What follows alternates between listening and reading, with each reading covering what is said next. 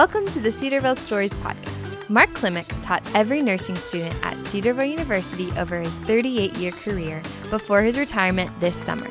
In addition, his NCLEX preparation courses have helped thousands of students at Cedarville, across the country, and around the world to pass the test to become registered nurses. But most importantly, he has influenced hundreds of Cedarville nursing graduates to view their career as a way to glorify the Lord. Listen as Mark shares about his journey to nursing and what life after retirement looks like. Thank you, Sarah, and welcome back to another episode of the Cedarville Stories podcast. I am Mark Weinstein, and as Sarah mentioned, Mark Klimek, a faculty member in Cedarville School of Nursing for the past 38 years, is joining me today on the program. In addition to teaching at Cedarville, he was a faculty member at Youngstown State University and at Wayne State University in Michigan. Perhaps the most impressive tribute to Mark Klimek is the fact that during his career at Cedarville, he taught every student who earned a degree from the School of Nursing. That's right, Mark joined the faculty in the first year of the program and has helped countless number of students pursue their God-given passion for serving others in nursing. Now that's impact and legacy, and we will get into much of Mark's story on the program. Mark, you've had a very active and successful career in various positions in healthcare before you became really a full-time college professor. What are some reasons why you decided to leave the practice and go into higher education and teach future nurses? Well, one thing, when I decided to be a nurse, I wanted to be an influential nurse. And I felt like if I went into nursing, I could be a really good nurse and a really influential nurse, not just mediocre. Because I wanted to be a leader in where I was working. So I felt nursing was a good profession for that. And I always said I wanted to teach nursing. Okay. And I always said that I wanted to teach nursing at Cedarville University if I had a chance. But the only problem was Cedarville University had no nursing program. Right. There was none. But I always said I want to teach nursing at Cedarville. That would be my dream job to do. But it didn't exist. Yeah. And so I just kept, going on, taking the steps that would allow me to do that should it open up. Mm-hmm. Because I didn't want to say, well, they don't have a program, they never will have a program, so I'll go some other direction. Right. I thought I'll just keep moving in the direction that God sort of put in my heart and my mind about. Right. And if it comes available in the future, then I'll be prepared. And if it doesn't, well, I'll end up somewhere good as well. Yeah. So that was always my goal, to teach at Cedarville, strangely, and here I am. What was it like to back in when you broke into nursing?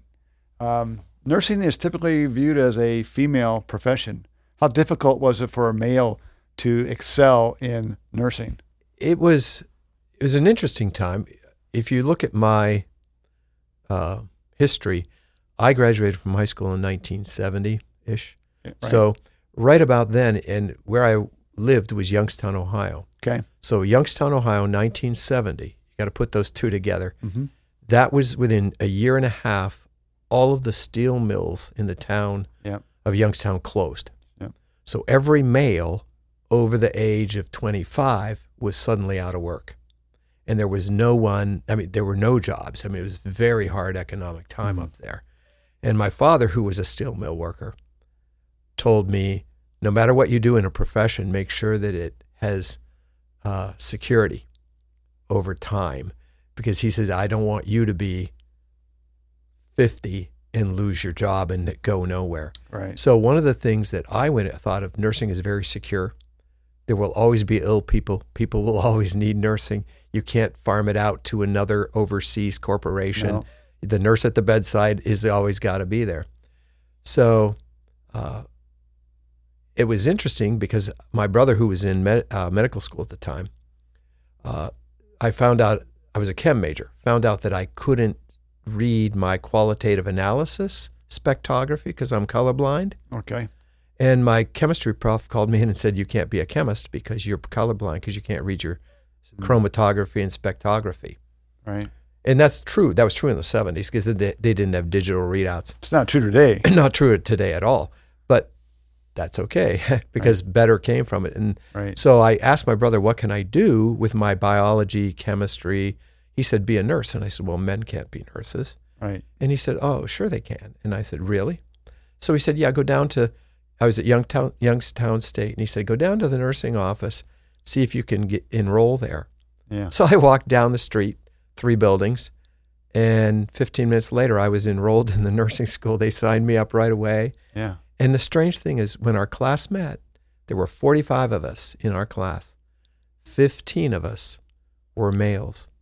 And we were all sons of steel workers and iron workers and plant fabricators who were making a change.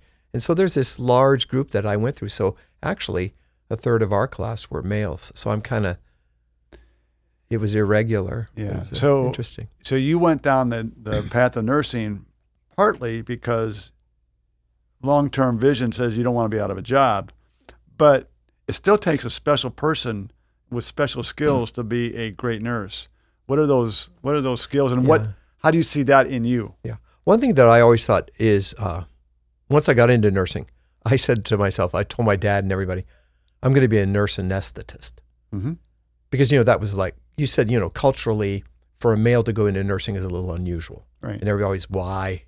And people say, what do you do? And I say, I'm a nurse. And they usually say, that's nice. It's kind of like that pause, like, oh, what's going on here? Yeah. So, but they're polite, but they're they don't know how to handle it or which way to go with it. Right.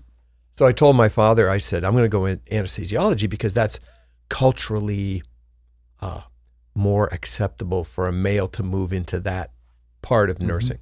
But once I got at the bedside and started taking care of people, I just couldn't believe how exciting that was to work with somebody who's ill. You come on, you work with them, you do what needs to be done. At the end of the shift, they're better. They're way better than when you came on. And it was you, and you made the difference. And that was, I think, the first time I'd been in a job where I actually saw the fruits of my labor relieve something like human suffering that's really important to the person who's receiving it. Yeah. And then I thought, what better profession could I show Christ in than being a nurse? Because if you go through Christ's life, what did he do? He fed people. We do that as nurses. We feed them. Right. We give them something to drink. He gave them something to drink. He talked to them about their fears, their anxieties. He quieted them. He calmed them. He sat with them. He rejoiced with them. He cried with them. He laughed with them. That's what nurses do. Excuse me, and nurses do that all the time. Right. And we get to work with the greatest machine designed by the greatest creator ever. Yeah. And it's just, to me, once I got into that bedside, I thought, this is totally satisfying. Right. And number two, Christ had to be a nurse. Yeah. You know what I mean? Everybody says, well, he was this. No, if you look at what he did nursing, and he met with the sickest and the poorest in their most dire time of need. And a lot of times with nurses, that's what we're dealing with. Yeah, that's a great story and a great example of striving to follow Christ and be like him, to imitate his lifestyle in your lifestyle. And then the other thing, you had talked about why Cedarville, I could run to that. Yeah. At Cedarville, I can teach others to live lives of what I call professional integrity, because integrity means to be oneness, that all your values, your beliefs, your ideas, your actions, your practice, everything is unified. There's no compartmentalization. And I did teach at Youngstown State, a secular school, for 3 years, and I had to compartmentalize. I could teach nursing, but then I couldn't tell the students about why I was a nurse or what would motivate a nurse to not burn out. You couldn't bring the biblical perspective. I couldn't bring any. I had to actually hide it. Right. Well, not hide it. I had to camouflage it, disguise it. And to me, that was just, that was wrong. I could not teach denying the most important aspect of who I am. Right. And so I could not teach with integrity. Right. Not that I was dishonest, but I mean, I couldn't teach with wholeness. Mm-hmm. Whereas at Cedarville and at a Christian institution, I could teach not just showing all aspects of who I am, but being a champion of all aspects of who I am. Yeah.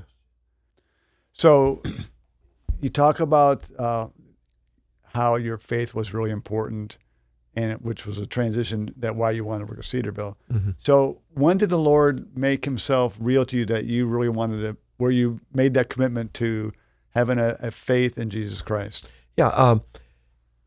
My family is Slovak American, and they came over between the years when Hitler was gaining power. Mm-hmm. They came over in the 1920s, and my father was born in Slovakia, and my older brother was the first one born here. So we were not English speakers, okay, and we were Lutheran. The family was very Lutheran, but very biblically Lutheran. Mm-hmm. And my Uncle George, my father's older brother, went to a Billy Graham crusade, and he got saved there. And then my Uncle George is very much passionate about anything he does. So then his passion for life was seeing the rest of his family saved.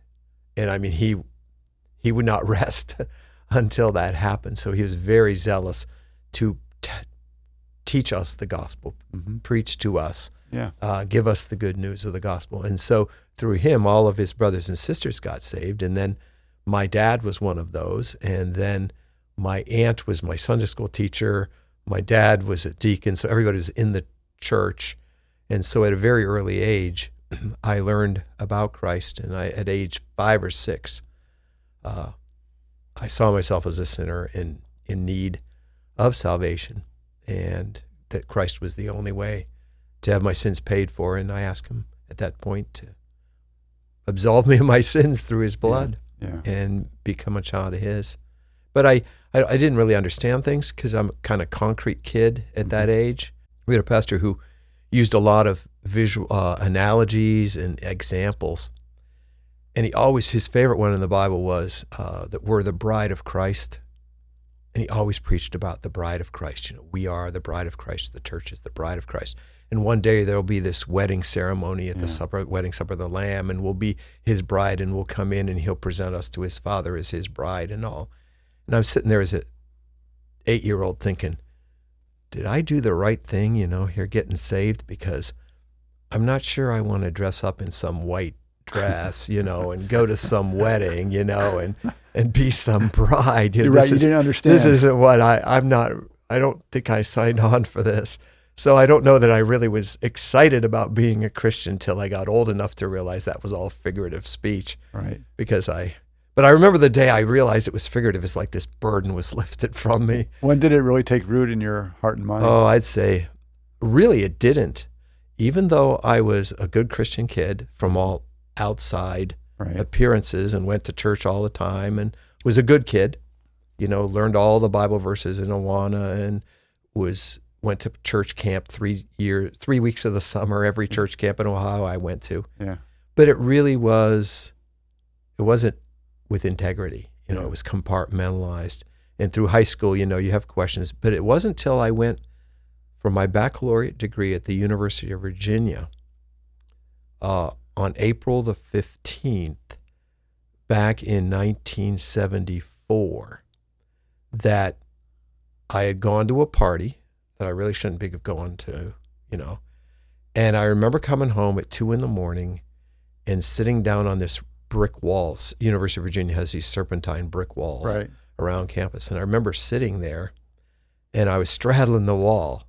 And I remember thinking, okay, Mark, you're either going to get off this wall and go back to that party and just live like there is no God, because that's what you're that's how you're living. That's how you're living now, and that's how your college friends expect you to live. Or you can get off the wall this way with this leg and walk back home and turn your back on all of that. And from that day forward, you're Christ's, and you're not your own. You're bought with a price, and you'll serve him, not that.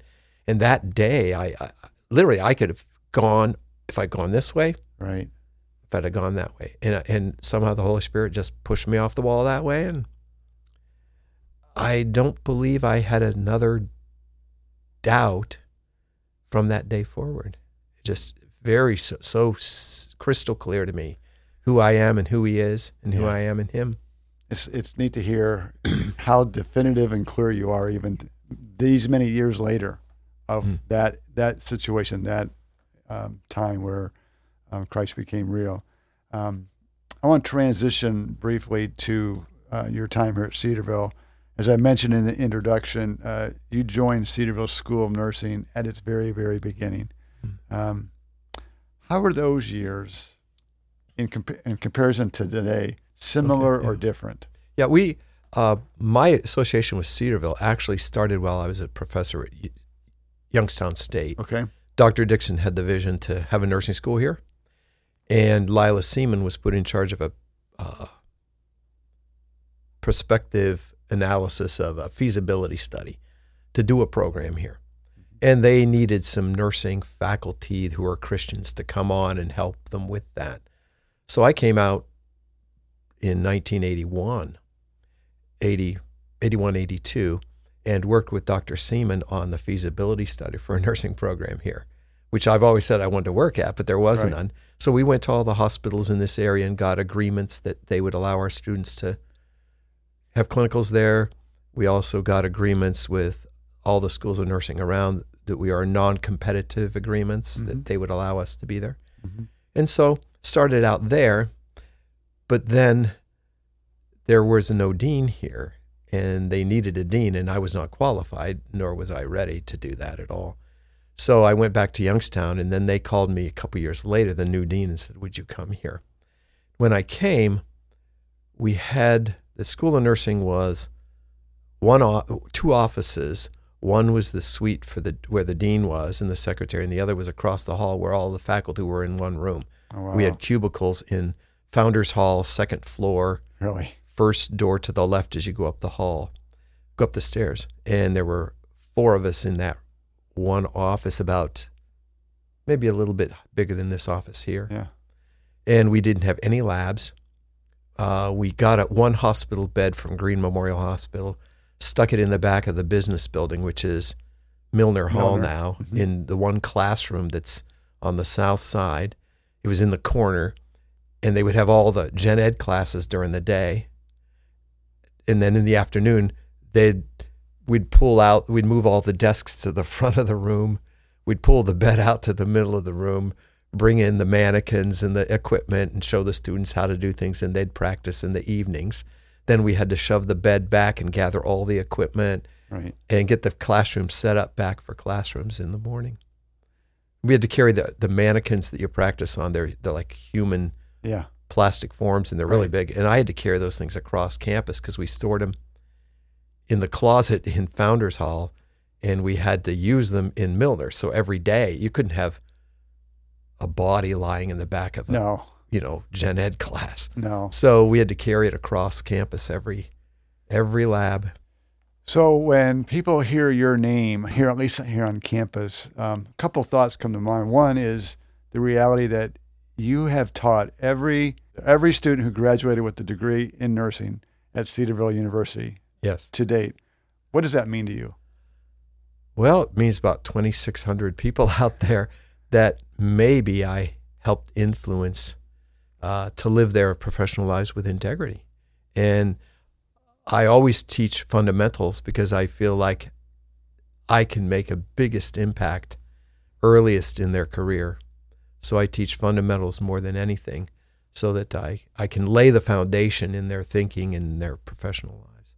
But I remember a lot of them from 10 and 20 years ago, but the more recent classes have gotten so large that that's what I miss the most, knowing every single student by name. And that sort of fell apart about 5 years ago when we hit over 100 students per class. Yeah.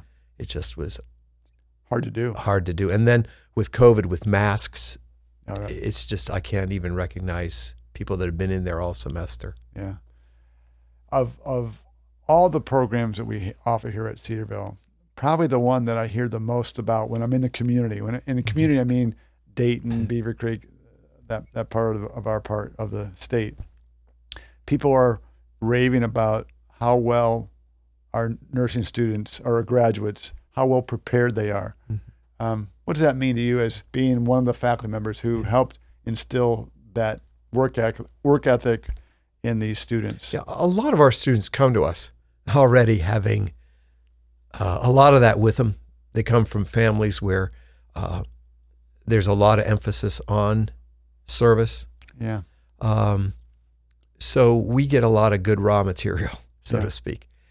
And we just basically teach them how to use that already comes with them. And we already focused, from day one, we focused heavily on a lot of clinical practice. Because in a baccalaureate 4-year program, a lot of times you'll read in literature that baccalaureate graduates don't need as much clinical time because they're going to be leaders, managers, researchers. So they don't need all these hours actually in the hospitals taking care of patients. They're sharp enough they can learn, with a few experiences. They don't need hours a day, every week, all the time. But we never agreed with that at Cedarville. The faculty that have been here, we never collectively agreed with that. We always felt that in an applied science like nursing, the actual clinical is where you really learn to think, because you're actually applying what the theory that you had in class. And so while we did not have to have all the clinical hours that we require for our accreditors, we always had them. And we had more clinical hours than was required. In fact, one of our first accreditation visit, the visitors cited us because we had too many clinical hours for a baccalaureate program. The students didn't need that much clinical experience.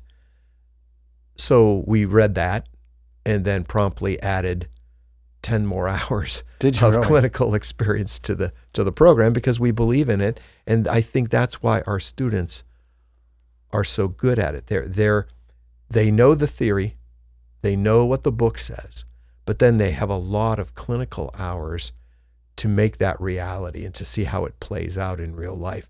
So that then we're a baccalaureate program with a lot of heavy clinical hours, and that just is rare. Yeah.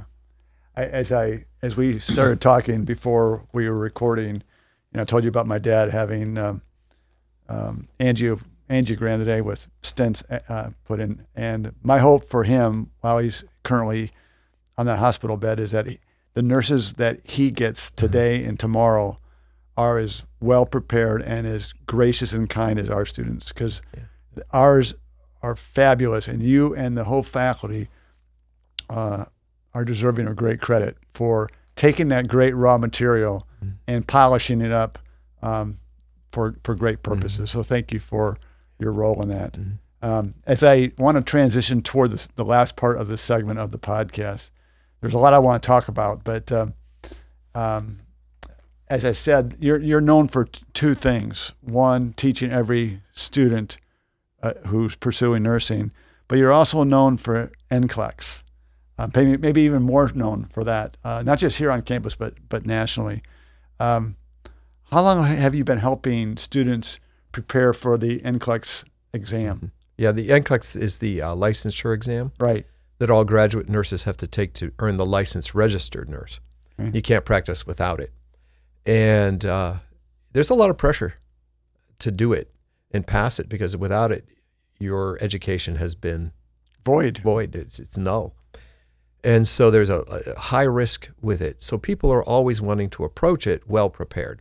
So there's always been a market for preparation for that examination. Yeah. And back in 1987, I decided with our second graduating class, that I would take five of them, and they would come over to my house, and my wife would feed them dinner or something, and they'd come over for 10 days, and we would study for the NCLEX. So I would take 5 students that were usually higher risk for failure, And so I started with 4 or 5 students in my basement, preparing them for the licensing exam. And I learned a lot about how successful examinees think and how unsuccessful examinees think.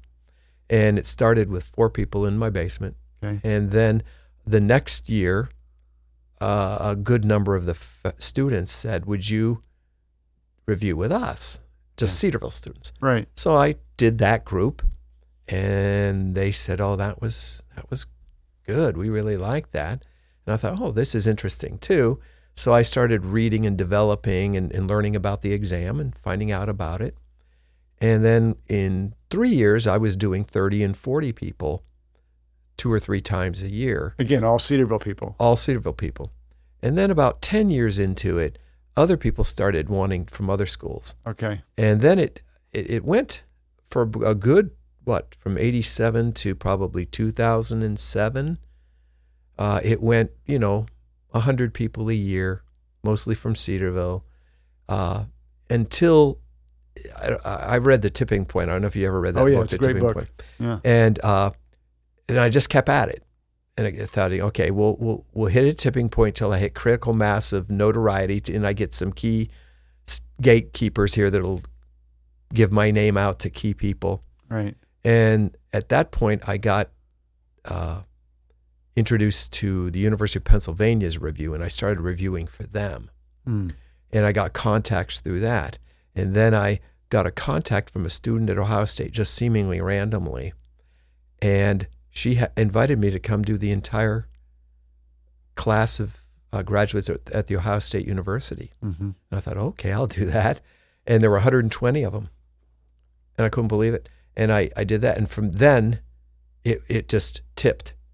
And now I have, last year, before COVID, I was in 11 different states doing 40 different programs with 200 to 300 people in the room each time, all over. And that just, it was amazing. I just never anticipated it would be that large. Right. So it's all in person. It's not even online? Well, it was all face-to-face until COVID hit. Okay. And when COVID hit on the 13th of March of last year, I had 4 different reviews. No, I had 8 reviews, actually. 4 of mine, and then 4 others that people were doing in 6 or 7 different states scheduled, and they had already paid all their money. And all the states and the universities and everything canceled it all. Oh, wow. So I had to refund all this money, and I thought, whoa, I'm going to go under, take the hit. So we decided immediately that we could go virtual. Right. And I got a studio downtown, got the equipment, and we tooled up. And 2 weeks later, I was doing a class virtual online through Zoom for 180 people that were supposed to be face-to-face. Yeah. Before COVID started, I had one program, a face-to-face review. Right. Now I have 5 different products, and 4 of them are virtual and one's face-to-face. Wow. And tonight, from 7 to 10, I'll have a group of 40 students tutoring with me online. And of those 40 people, probably 10 of them will be West African, 10 will be Eastern European and Russian, in Russia, Filipino, probably a dozen from India. And we'll be live with all of these international people that want to get a license in the United States. Yeah. And I never would have had an audience with them had COVID not hit, because I had to completely change the business model, redo products. And with COVID, we had time. You did. So I had lots of time to do that. Yeah. And so COVID was actually the second biggest thing that helped. Helped the tipping point. Tipping point. So I have to ask, the answer is probably obvious, but do you know what the pass rate is for students who go through this program with you? So there's no way I can measure that because board results are not released to people such as myself. Okay. And so there's no way I can know if people pass or don't pass. But the deal is that word of mouth is the harshest taskmaster. Absolutely. Because if one person fails and they take your review, they tell dozens of people. Right.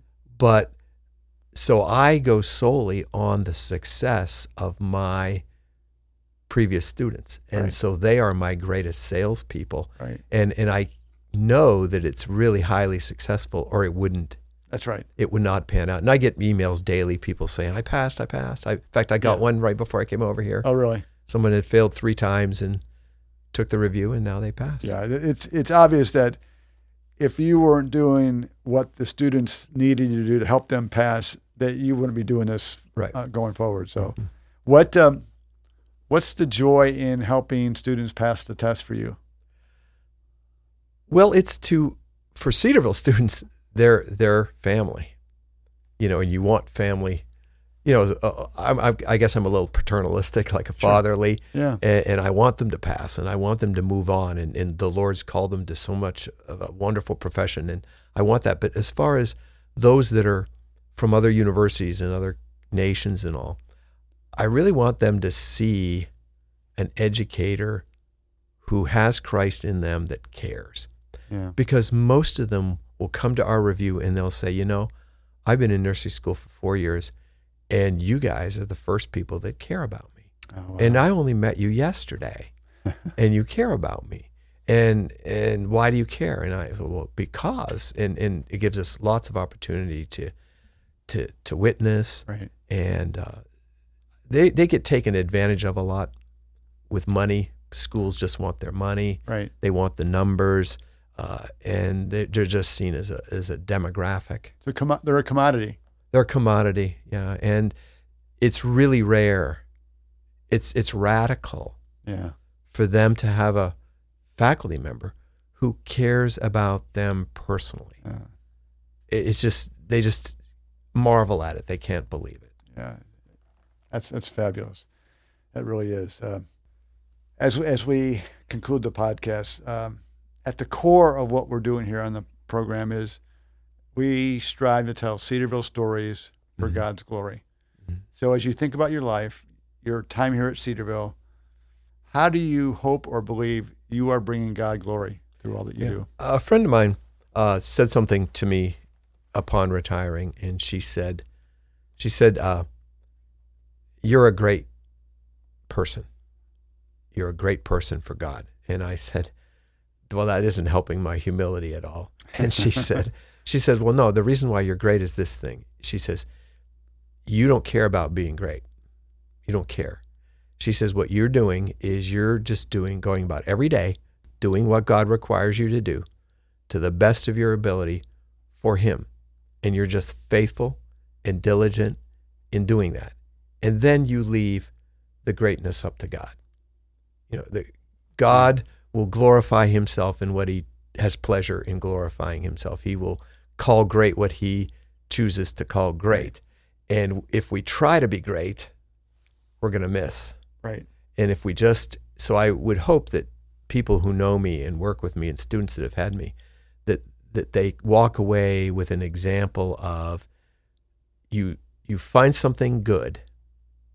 It may not be the greatest and the best and the most fabulous thing in the world, but you find something good and you stick with it and you stay with it and you do the best, and then you leave greatness up to God. You let Him decide your notoriety or lack thereof, Sure. and because it really isn't about you in the first place. So that was, to me, I felt like, yes, that I would hope that any conversation that starts with Mark Klimek doesn't last more than 3 sentences, then God comes up Yeah. in the conversation. Well, Mark Klimek, to all the students that you have taught, and I haven't talked to all of them, but I've heard from a lot of them, rave about your teaching.